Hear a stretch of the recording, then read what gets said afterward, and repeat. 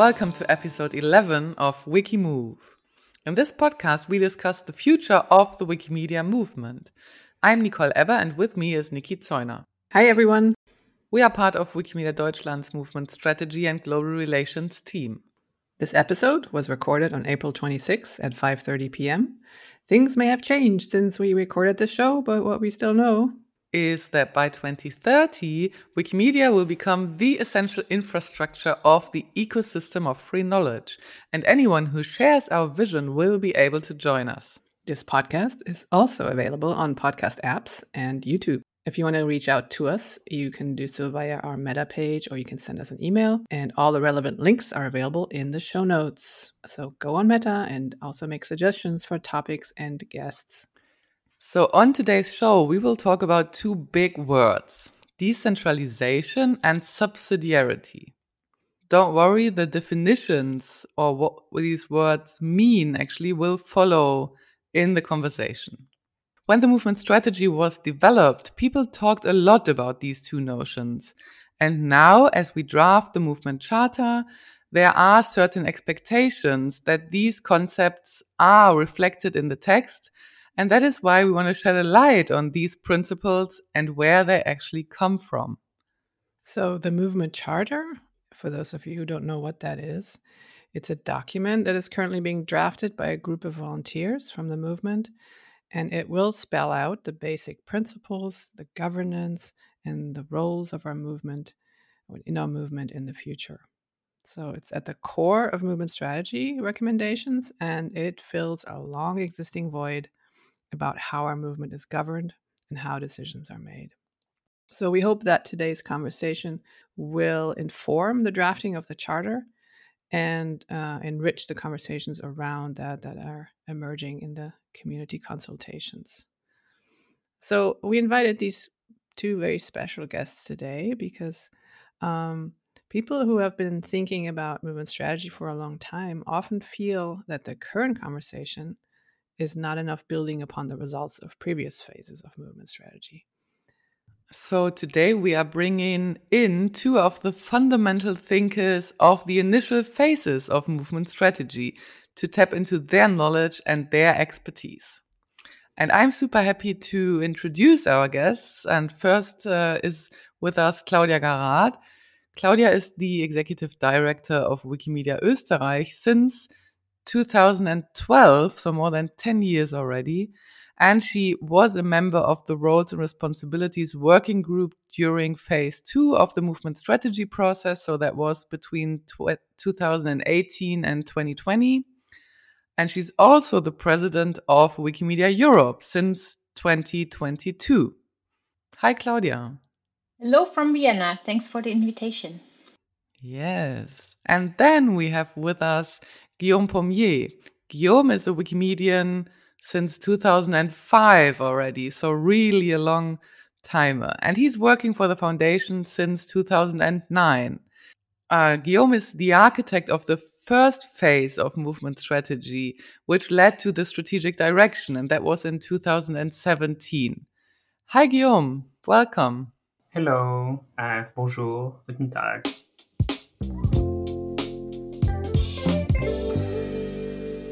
Where are you calling in from today, Guillaume? I am calling from Western Massachusetts, in the middle of nowhere on the East Coast of the United States. Excellent. Good to have you with us. So, subsidiarity. Let's talk about subsidiarity, guys. So the principle of subsidiarity has been defined for us in the movement strategy. And I'm going to bore us with that definition so we're all starting off on the same page here. So it says, the definition of subsidiarity says, our movement will make decisions at the most immediate or local level, wherever possible, and will open pathways for more participatory decision-making. And subsidiarity means that our online and offline communities across the world should make decisions for themselves, whenever possible. It's based on the notion that they are capable of identifying their own capacities, opportunities, needs, and barriers to represent the sum of human knowledge in their areas of work. With accountability and transparency, they will self-manage. It's another important term that's also defined. They will self-manage their resources and activities and provide for their needs to overcome obstacles. So that's how movement strategy defines subsidiarity. I want to insert another little piece of information that's also in the movement strategy, which is it recommends the establishment of a global council as the body that makes decisions of movement-wide importance, so big decisions that affect everyone. And the charter will define what those are, the way I understand it. And then once that's defined, the rest is subject to subsidiarity, which is what we're talking about today. So, Claudia, can you maybe let us know how the principle of subsidiarity got introduced into the movement strategy? Give us a little history here. Yes. So, what we did, or like our two main tasks, to put it in a bit of a very easy framework, is that we in the working group of roles and responsibilities looked at two things. We looked into the current governance structures of the Wikimedia movement to find out what works well and what does not work so well. So where is improvement needed and what things are good, and we want to expand on that and keep that. And at the same time, because this was not only an introspective process, we also looked into the outside world and current trends in organizations and organizational development and what's going on there.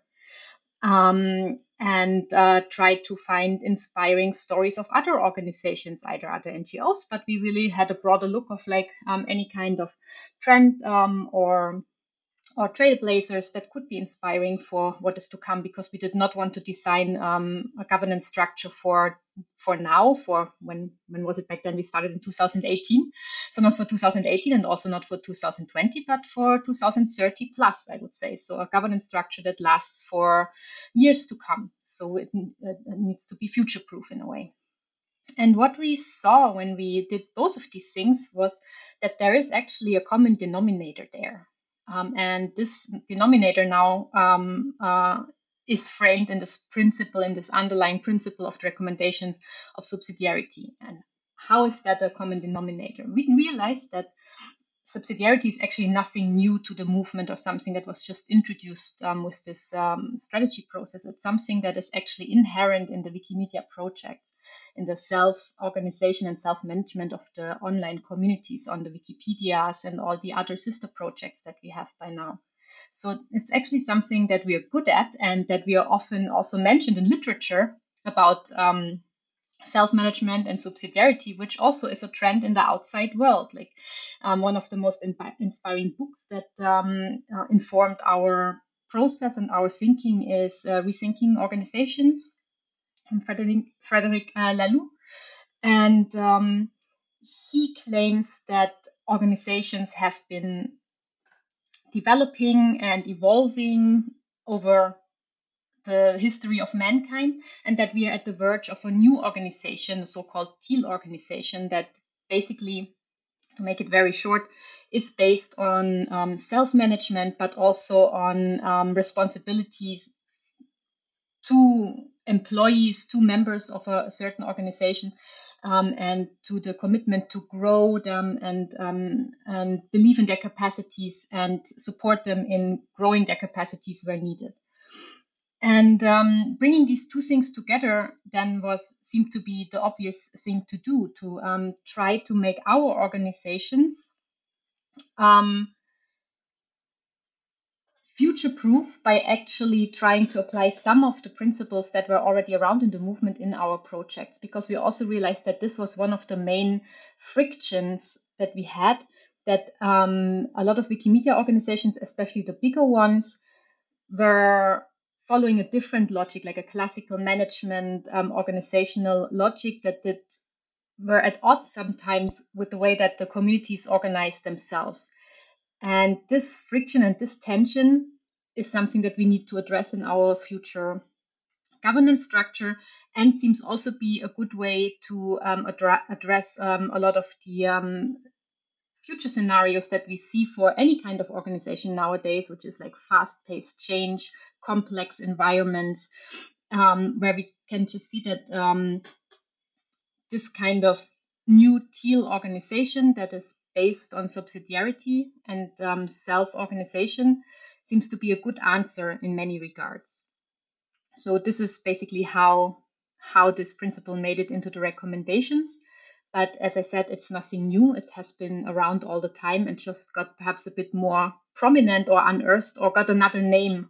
Perhaps so far we had just a different vocabulary to talk about these things, but the idea was there all along. Yeah, and speaking of that, the idea was there all along. I would probably like to ask Yom, that has subsidiarity is already or has been embedded in our communities. Do you want to talk about that a little bit? Because I also think that this will make it easier to grasp for people who hear about subsidiarity if they have an actual example of how we are already using it.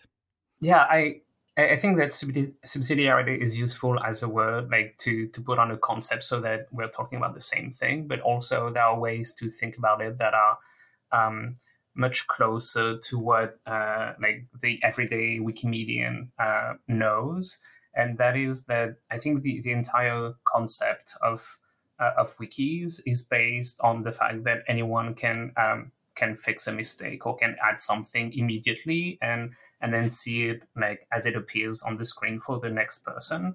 And that means that the person who is the closer to the problem who is seeing the person who is seeing the mistake or something on the screen can fix it without asking someone else to do it. They have the power to do that themselves and to have an immediate impact. And I think that idea of having the person who is the closest to the problem having the power to fix it and have the immediate impact for the rest of the readers is one way to frame subsidiarity. And like Claudia was saying, it's also a model that we are known for, and that people look at us as models for this. If you think of some of our strengths, like the fact that vandalism is handled completely by volunteers, or that we have fewer problems with disinformation and misinformation and all of those than some of the big tech platforms, because a lot of those big tech platforms, they have a lot of staff doing that work. And those people are not the closest to the problem. So you have to report an issue, and then they have to look at the issue, and then they might do something about it. But on our model, you have all the volunteers who are like on the wikis every day, and they can solve most of those issues like directly. And of course, every time we talk about like being decentralized or centralized, uh, there is always something that has to be centralized, and that is also true when we talk about content, like on the wikis. There are a few very special things where volunteers can't do it, and in that case, they can escalate to the next group or person or entity that is able to fix it. So, for example, if there are like specific legal issues or something where it's clearly the easiest for the foundation to do it, then the foundation in that case is the entity that can fix it. And so I think that's a way of framing subsidiarity in a way that makes it real for many Wikimedians. Claudia, do you have more examples of subsidiarity and where we already apply it in our movement? Yeah, or perhaps it's also interesting to talk about the limits of subsidiarity in this context, because I think over 20 years of Wikipedia and Wikimedia sister projects also shows us where the limitations of these things are. And that is often when it comes to enforcing code of conduct or even coming up with a code of conduct. So these kind of social problems that can emerge wherever people come together and work together. There are escalation levels where it's often hard for a group itself to completely deal with it and make sure that everybody feels equally safe in a certain space. So creating these safe spaces is, I think, something where is often required to also have independent entities to support these processes once they come to a certain escalation stage, right? I think we could see that, and that was also something that we learned in the work of roles and responsibilities, that there are just like a lot of unresolved conflicts in the communities where there's a lot of frustration. People feel unsafe and they don't know where to go. So they went to the end of basically the existing processes at these times and could not resolve these conflicts, and they did not know where to go with that. And I think this is something that we need to think about in this future structure, how we deal with these kind of intense conflicts and safe spaces, and how that can and should be supported, not necessarily by a super central structure, but by some kind of independent entity that is not in the heated conflict, that doesn't have a stake in there, where people don't need to be afraid to lose their face, because there's a lot of social pressures often involved. We all know it. There are conflicts, and you often can sense that 80% of the people know what's the right thing to do, but nobody is feel safe enough to speak up because they don't want to be drawn into an ugly conflict. So there's like the silent majority, and a few people being in a very heated conflict, and how can you help them out of it? So I think this is also something that we need, of course, to address, that subsidiarity is not always the answer to all of our problems. And that will certainly also be an interesting topic for the movement charter drafting process. And we're also in the middle of it, right? Like what we already did since the recommendations came out, we introduced a universal code of conduct. But I think there's still a lot of open questions when it comes to actual enforcement on the local level that still need to be addressed. But that's probably another podcast. What areas or what spheres of the movement are currently not subject to subsidiary? So we talked about the ones that are. We talked about the ones where it's probably of limited use. And but if we present our movement as, oh, it's already run with the principle of subsidiary, what are the things maybe that we still need to change, and why do we need the charter to change that, and in what areas? Claudia, do you want to take that one? I think some of the obvious choices, also because they have been mentioned in some of the documents that came out of the movement strategy process, are fundraising, which is at the moment centralized, or not really centralized, but there are three entities basically who can do the full scope of fundraising in the movement, and this is grown organically and comes with privileges that don't they're not grounded in like some kind of systematic reasoning, I would say. So fundraising, but and then also the distribution of these funds, resource allocation, are two things where we definitely should look into ways to make this a more local process, Mm-hmm. where people have a more immediate say in how and where and Mm-hmm. when to raise resources and how to distribute them. The same goes for capacity building, although I wouldn't say that this is necessarily very centralized at the moment, but here we see that this is definitely something that is very well done in a decentralized way, and where the question is more like, how can we support those corners of our movement where it's not developed as much as people there would like it to be? How can we do that without having to centralize it?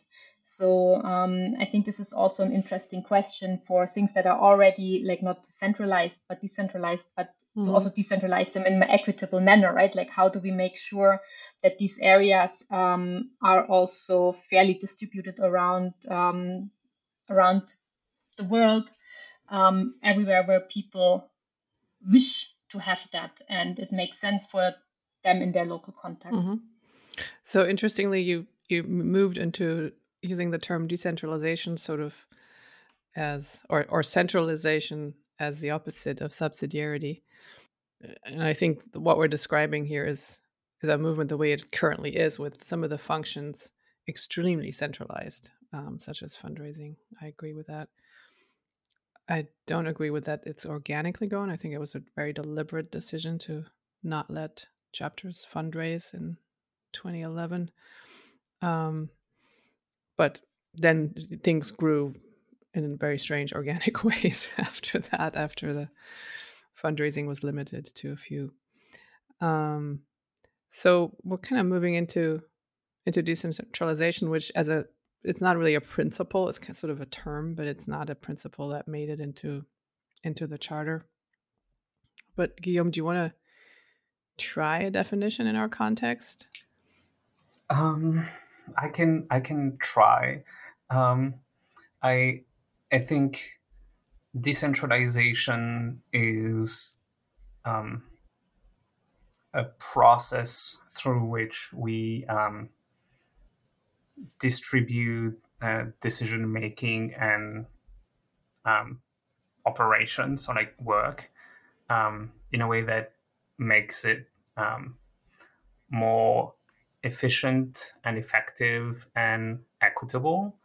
Um, I mean, I think I can elaborate on that, but I would stop that for a draft definition.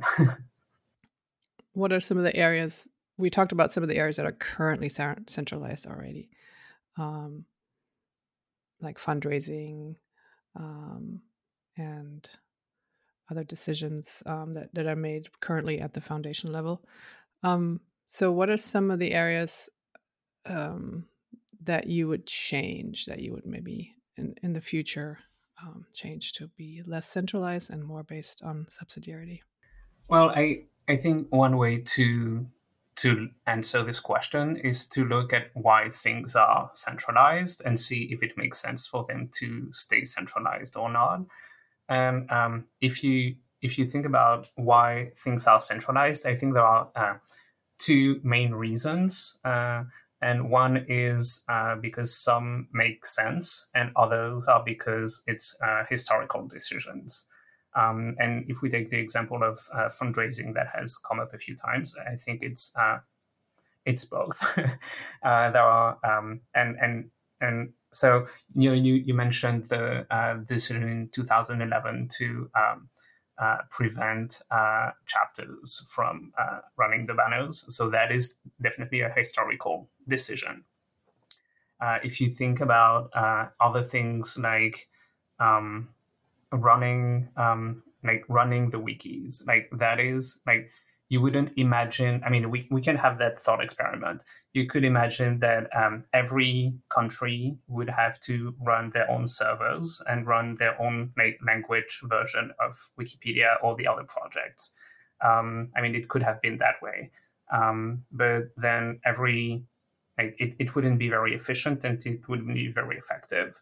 So for hosting the servers, it makes sense for one entity to do all of that, um, because you have cost savings because of the scale, and you have centralized expertise, and it doesn't make sense to duplicate all of those.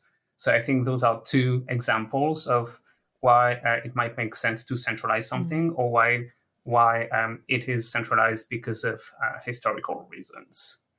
And then you think about Hmm. something like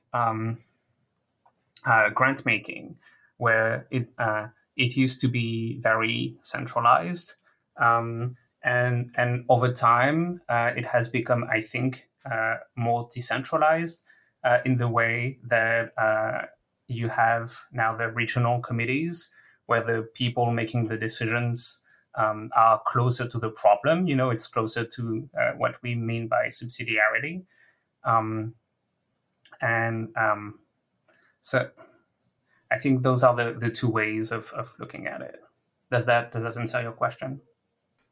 It does, yeah. It makes a lot of sense. So I like the idea of thinking about this rationally, because our conversations about movement strategy are always, not always, but a lot of them are about they have too much power, they have too much money, they have too much this and that and the other. But I hope that when we talk, or like when the movement charter drafting committee looks at um, who should make decisions about what, that we're pragmatic and that we're we think of these as functions, and where does it make most sense to have those functions? And so finding the golden middle between centralized functions and subsidiarized functions, if that's the thing. That's the task that this charter drafting committee has to fulfill. I would just add one thing, which is that I think centralization and decentralization is a spectrum. And so we can also find ways that are hybrid, where it doesn't have to be completely decentralized or completely centralized. There are usually ways to keep some of the functions centralized, but like to keep the efficiency and the effectiveness, but also to have some part of it that is decentralized, so that you have the local expertise and the people making decisions about the work that they're doing. I like that you said this with it's a spectrum, so it's not either or, but it's maybe some things are moving from being centralized towards being decentralized. And if I may, like what you said about the regional committees who distribute funds, I think this is a good example where it's moving from being centralized to decentralized, but only it started I don't know, the regional committee started the journey towards decentralization, because from my understanding, the actual decentralization would be if the grant making then would really be in the hands of, I don't know, regional groups. Let's say hubs. I don't want to say that hubs should be the grant makers then, but potentially other structures than a central organization, but rather like regional entities or something like that. So I like that picture. Yeah, maybe we wouldn't call it grant making at that point, because grant making is like it's a term from philanthropy, Ah, and true. you That's grant somebody sort of a favor, and your philanthropic richness, which to me in a movement, when we whether it's decentralized or completely decentralized, um, it's just the wrong sort of attitude to start with. But sorry to interrupt. Go ahead, Nicole. Yeah, thanks, Nikki. And now I'm going back to the questioning mode instead of commenting. And I'm would like to ask Claudia a bit about the history of when did this, or where did the concept of decentralization come from during the formation of the strategy, and when you in the roles and responsibilities group developed the recommendations and the different models and so on. Where did it come from? And also, why do you think it's such a strong desire in our movement to decentralize? Yeah, so you've seen me nodding. The listeners can't see me, but I've been nodding along for minutes now. So I strong support for a lot of things that you said. And perhaps just to finish quickly, I think what is missing in the regional committees for the funds redistribution, to call it a bit more neutrally, at the moment is that we can actually pick these people, that they're not selected by the Wikimedia Foundation or another entity, so that they can actually somehow be picked also by the people that they serve, and that also the decisions of like how much funding there is and all that. So all these decisions are not in our hands at the moment. So I just for the listeners who are not so familiar with the current, that's it's still grant making at the moment more than anything else, but whatever funds redistribution process we will have in future. So I really hope that we will make progress in this regard soon, because we are, as you said, we are on a good journey there. And that also brings me a bit then to answering your question, Nicole. So what I said in the beginning is that what we realized is that there is a tension between the movement culture of making their own rules and working independently and self-organized on the Wikimedia project, and how the organized part of the movement, the Wikimedia Foundation processes, but also a lot of the Wikimedia affiliates work that are a bit more classical NGO governance models. And I think this desire that you mentioned for decentralization comes a bit from there, to dissolve this tension, because people are just, they are expecting to have an agency in decisions and be an active part of it more than perhaps in other movements because it's like such an inherent part of our DNA, I would almost say. And I think something that we should also look at is what is actually behind that term decentralization. Like, what is the desire behind it? Like, is it really to break up big organizations just for the sake of it or something? No, I don't think so. I think for a lot of people in the community, the actual desire behind it is a type of servant leadership. I think this is something that we could say. So it's more about the culture than necessarily perhaps the governance structure itself, but the culture that comes with it. And I think this is really something that we also wanted to convey in at least the original namings in the scenarios that we developed in roles and responsibilities, where we talked about these still central parts as the basic support structure. It was not called Wikimedia Foundation or something, it was called basic support structure to make clear like this is where the basic support should come from, the one that, you know, ideally is done in a more central way because it makes sense as in the examples that Guillaume outlined earlier. And the structures that we often refer to now as hubs were called back offices, which also gives a bit of a different vibe around like what this is actual is. Like this is not some power grabbing intermediate organization where we hope to have like some new functions of important people in Europe, for example. And I'm saying that as somebody who is also the president of Wikimedia Europe. But this is not what it should be about. It should really be an entity that actually is there to help and serve the communities in the region. And I really want to make sure that this is ingrained into what we do at Wikimedia Europe. And I also see that happening, for example, at the so-called CE Hub, where they're doing a very similar thing, and probably even more important because in this region you have way more communities without their own chapter. And that was a big part for us in our thinking, like how, like what structure is good to support all kind of different local communities and uh, um, backgrounds, especially in the parts of the world where you don't have existing affiliates, chapters, and user groups to support the communities there.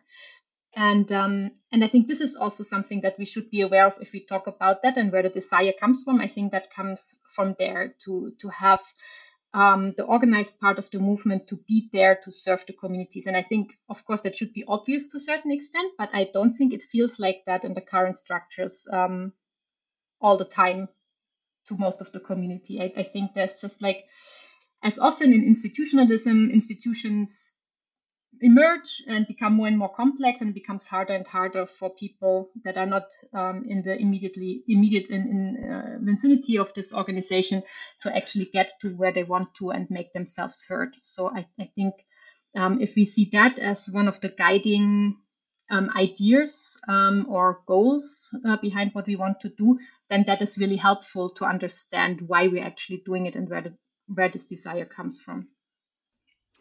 And if we bring this into practice, what areas of our movement might become decentralized, and why will they or might they become decentralized?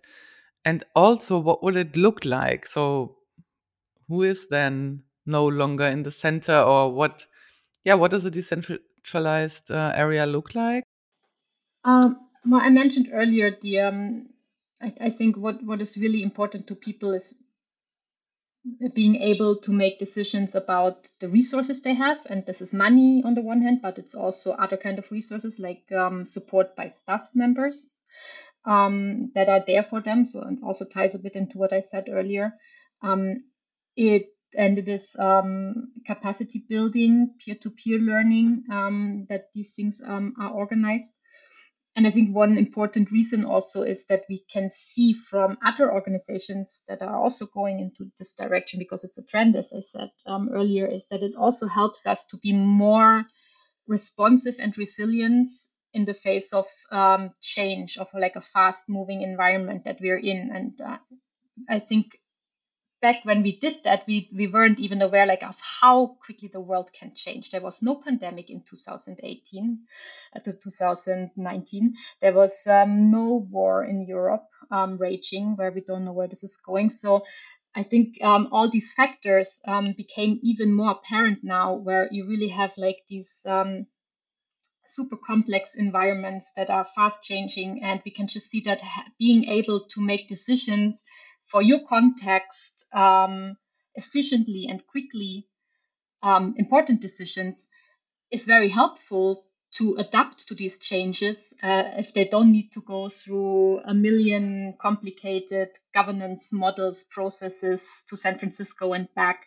So I think we can just see that the way the world is developing, it also makes a lot of sense to become more resilient by being able to have this kind of decision making processes in place for us. And so I think we've talked a lot about fundraising and grant making or funds distribution.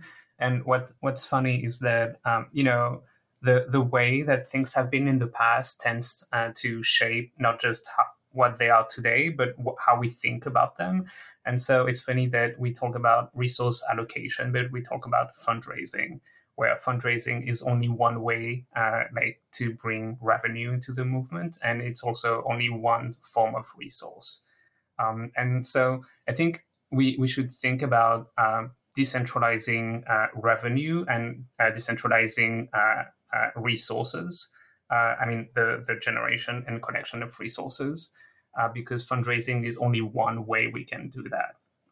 And we when you think about it, we were talking earlier about trying to think through this through a rational lens of what makes sense and how to make sure that that we do this not just for the sake of it, but because it's what is most efficient and effective.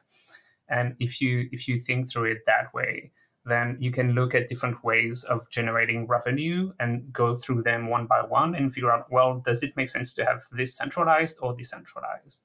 And if you think, for example, about banners, you have to think about the whole technical infrastructure needed for processing the payments, for making sure that you protect all the personal data, the confidential data from donors, and all of that.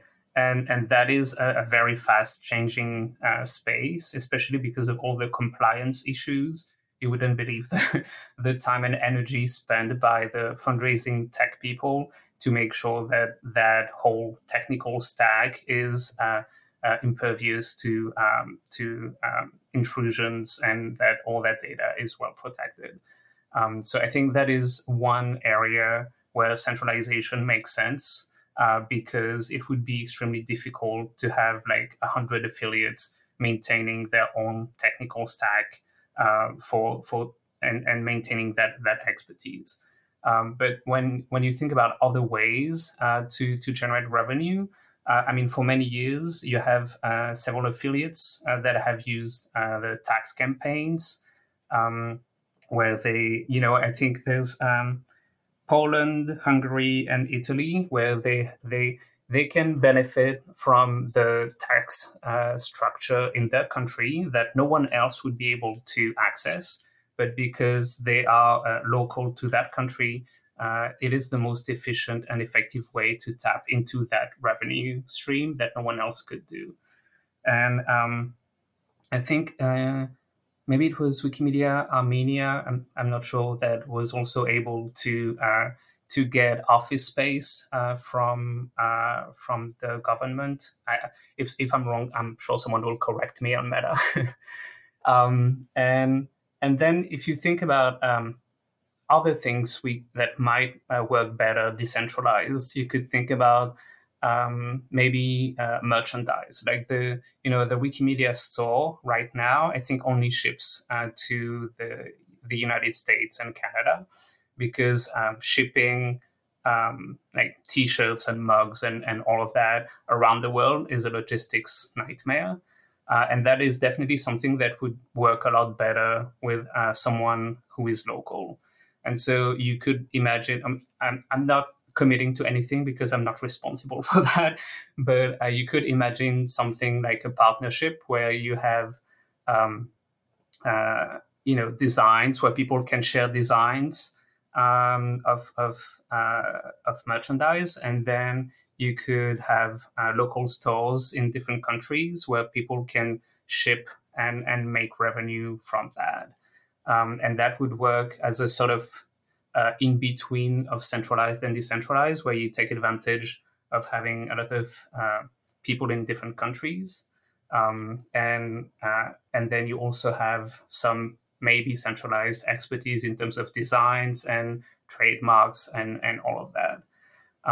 So I think for all of those, we have to think about what makes sense, what is the most efficient and effective way of generating revenue in all those different streams, and all the streams that we are not yet thinking about, but that might prove to become revenue streams in the future. We talk a lot about AI and about the fact that a lot of our content is being reused outside of our sites.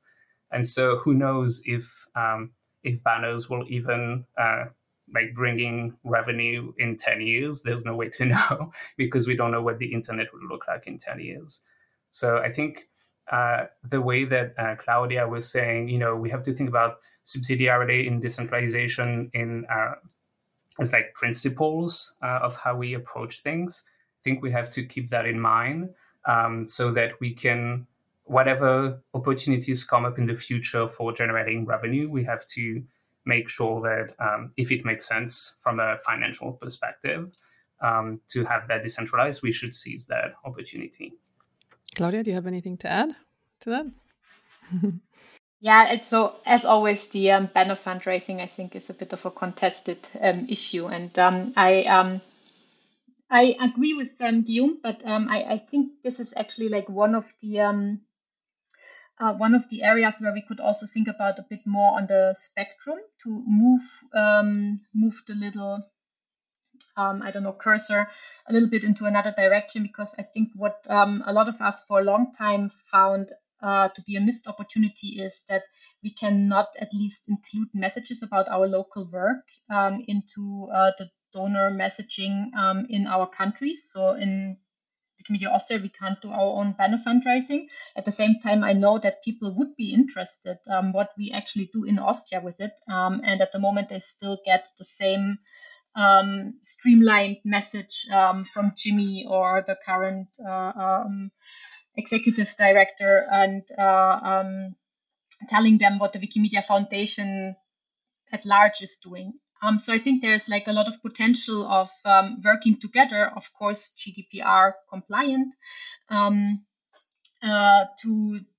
to localize the messages we send out to our donors, even though we don't do it ourselves. And at the same time, I also see that in Europe, we have two other organizations also doing fundraising and having their own mechanisms. So it's also not impossible. And how can we that make perhaps these resources also available to a broader set of communities, at least in the region, to just make it a bit more equitable. So I think there's potential there. It doesn't need to be the status quo, but I also see, as Guillaume pointed out, of course, the limitations and the risks involved with that. Just expand a bit on that topic. I can follow up, but I don't know if you want to go too deep into that. Maybe I'll be brief, and you can decide to cut it or not. And and I think, yeah, you're right that I think there are two organizations that are involved directly in the banner fundraising. And I think that falls into the area of being efficient and effective, because the foundation would not be able to do that in those countries. And so in that case, the most efficient and effective way is for them to do it directly. I do think that local communities are involved in some of the localization when it comes to not just translation, but also like finding terms of phrases and idioms that resonate, even though the general message is the same. And I agree with you that people in Austria or other countries might want to learn about the activities that are done in Austria. and also that is not why most people donate.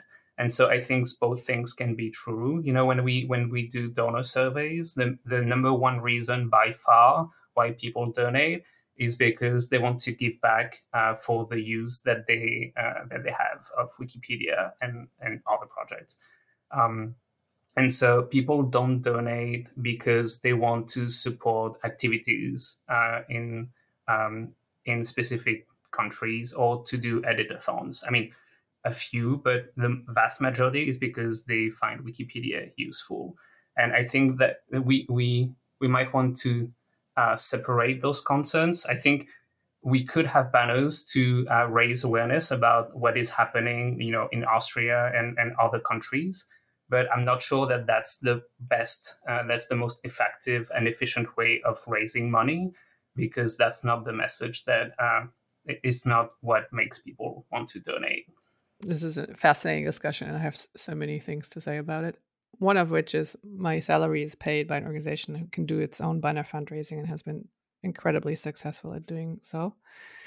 Um, and part of that success is building relationships with donors, even if they just, um, donate for Wikipedia.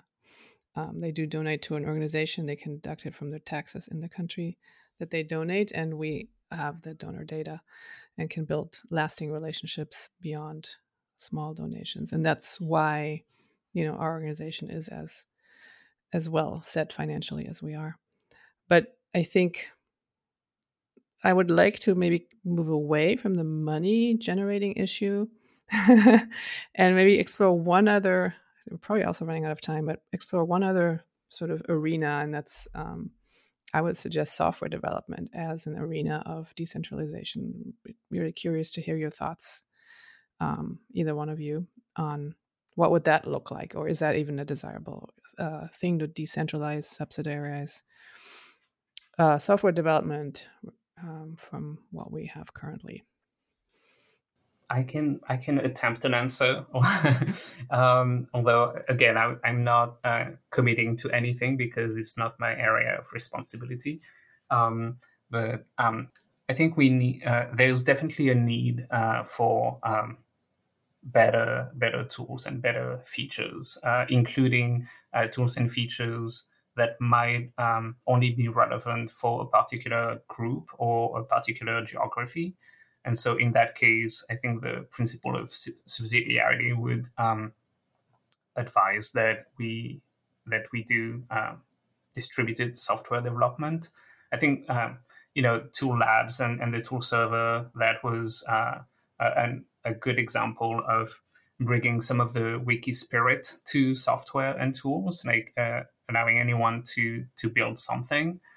I think it becomes a lot more complex once you want those tools and features to be running on the foundation servers, because of security concerns and because of code quality, and also because then you need resources from the foundation side to keep those running and to review the code and all of that.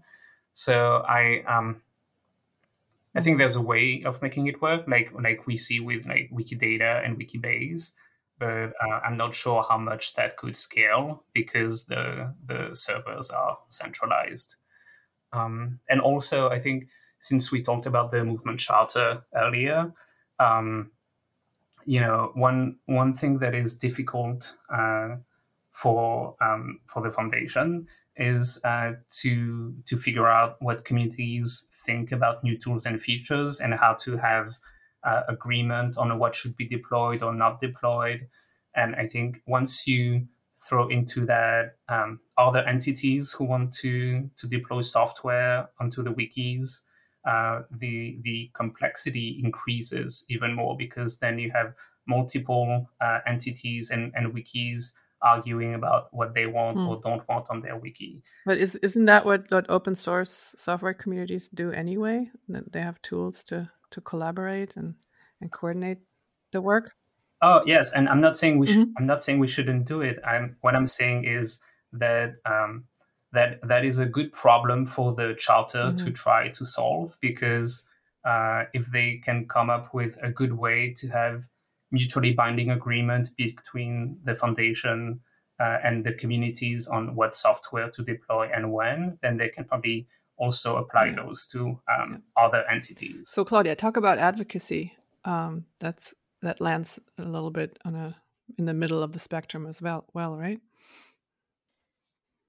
Yes, it does, because I think advocacy has different aspects that concern different stakeholders in the movement in different ways. So we here in Europe we have a lot of experience and history around advocacy. So even long before we even started the strategy process, there was the Free Knowledge Advocacy Group EU that was co-founded by various affiliates here, and basically tried to bring the voice of online communities, in particular the Wikimedia communities, to policy making on an EU level. Also, given that EU legislation informs a lot of other parts of the world as well.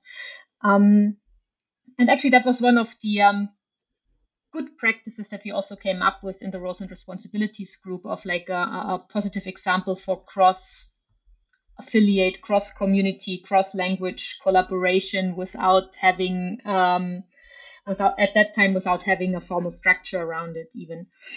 And just like Wiki Loves Monuments internationally, like on a content level. So there were these projects that have been around for a while that were pretty successful.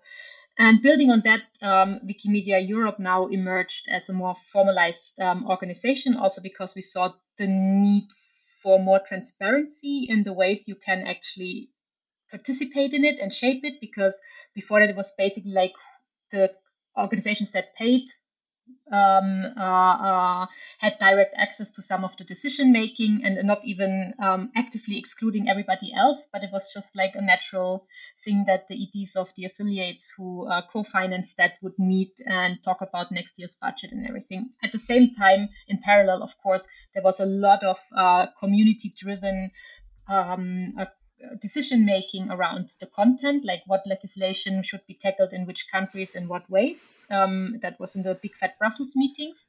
But still, it was a bit of, like a lot of these things that grow organically. It's then for newcomers not really easy to see, like, what could be my place, what is a good access into these kind of activities. So I think, and I hope we change that, and seeing how many organizations, I think 26 we are now, that's way more than have ever before been involved into advocacy work in Europe, are part of this new structure. I think this has been a successful first step. And what I also think is already a very positive example of our movement strategy working in the day-to-day business is how we also integrated the Wikimedia Foundation as another stakeholder in this process here, because they have their own interests as the actual platform providers at the moment. So this is a responsibility none of us organizations luckily has here in Europe at the moment on a legal level, because it's really like not trivial. So their view on the policy process is a bit of different than for us as the representatives of the content communities and peer production. So joining forces here was also something that the Wikimedia Foundation was very open about. So I really have to say that, because their first vision of putting the movement recommendation into practice was to hire an advocacy person for each region of the world. They also wanted to do that for Europe. But for us, that would have been a not very ideal situation to have two parallel structures, two different organizations running around in Brussels, trying to talk to people. So I was very happy to see Mariana being very open to conversations of like how else we could do that together. And now we have basically a person embedded in Wikimedia Europe who is paid by the Wikimedia Foundation and works directly with the Wikimedia Foundation, but is part of our organization, and to have an even closer linkage of the two interests and the two ways to approach advocacy work here. And I think this is really cool. Like, this is something that we did not envision in 4 years ago, and that just emerged out of the And subsidiarity was one of the principles we mentioned in our letter to Mariana as European chapters, when we were saying like, hey, we're not entirely happy with the plans you have at the moment. Can we talk about it? And there was the willingness to talk and the willingness to reassess all that on the basis of the recommendations. And I think this is really something to celebrate, that we can see it has already, we don't need to wait to 2030. It already has a positive impact on communities. So there is a willingness, and I can only encourage other parts of the world to do that too. So because I also am aware of the privilege we have here, like we have a lot of stuff to manage these processes and get in touch and write letters. But I can just sense this willingness, and I would encourage other parts of the world to voice what is their vision of subsidiarity and centralized or decentralized structures in their region, and go to the Wikimedia Foundation and talk to them about like how this relationship should be structured in future.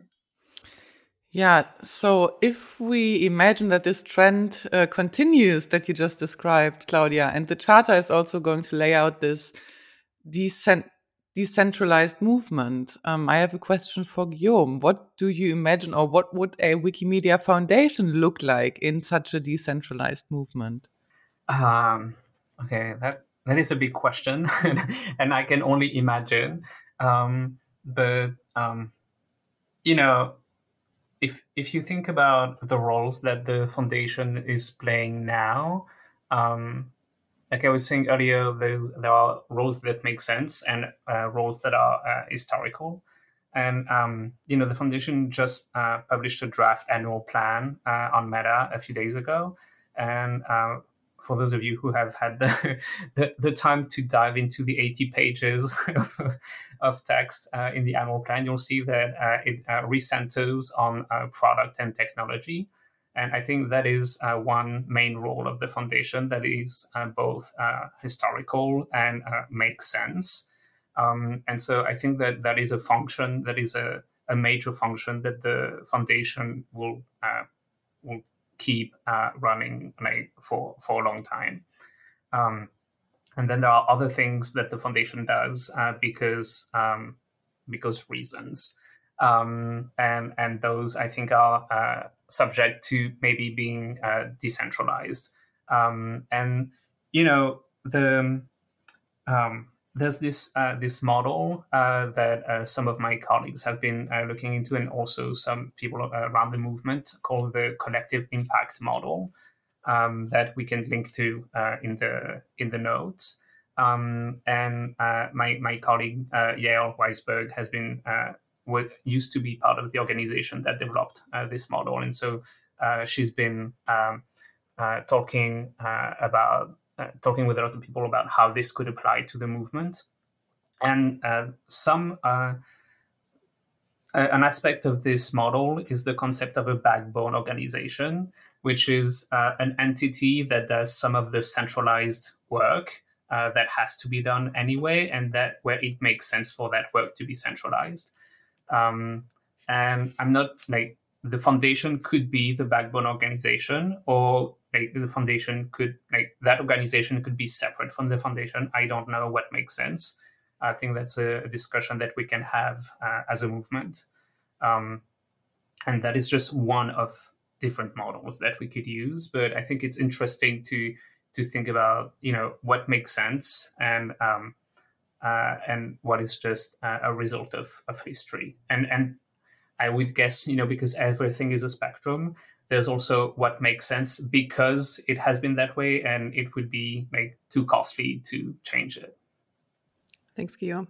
That's, it's a great time to think about collective impact and backbone organizations and the other things that make multi-stakeholder initiatives, this other jargon for this, what makes them tick, what makes them effective. And I think today's discussion really did what we wanted it to do, which is shed a light on these big words and clarify how they actually bring pragmatism and rationality into this discussion, which is usually or often very emotional and not very informed by by those models out there. So I can only recommend to our listeners and everyone else who's interested in the future of a movement to go back and look at the recommendations and the work that the Roles and Responsibilities Working Group did in 2018 and 2019, because they did a lot of the legwork already, and we don't have to do it again. And as people write the charter and consult on the charter, I think being informed by that would be super beneficial. I want to thank you guys for this great discussion, and we dove into some pretty big topics and managed to shed a light on those without having too much controversy. Yeah, thank you guys. Hope we have you back soon. Guillaume, we didn't say this in the beginning, but you are the first double guest on this show. You're coming back for the second time, and so thanks for that. Thanks for putting up with us.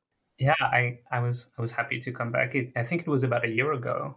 Yeah, I think it was our first show, actually, right? Yeah. Yes. You didn't scare me away, and apparently I didn't scare you away. So I think I would. It was nice to be back. Thanks for coming. Thanks for coming, Claudia.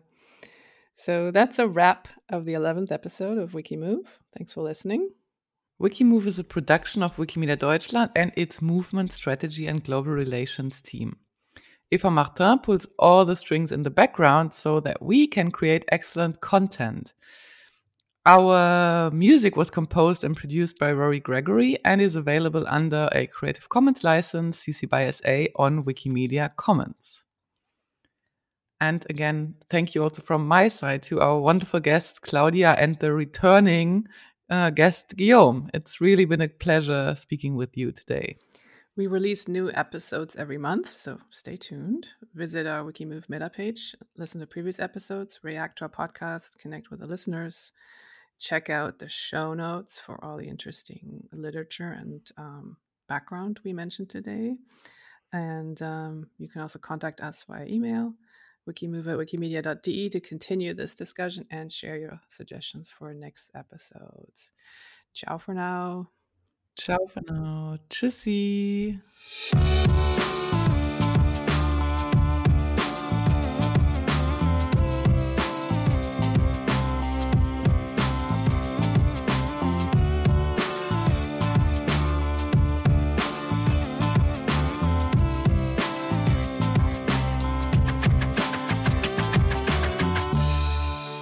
Oh, we forgot something. We have to give you guys a little hint for those of you who didn't know the movie we referenced in our previous episode. Here's the clip. I was bowling. So you have no frame of reference here, Donnie. You're like a child who wanders into the middle of a movie and wants to know... Walter. And the movie is The Big Lebowski. Thank you.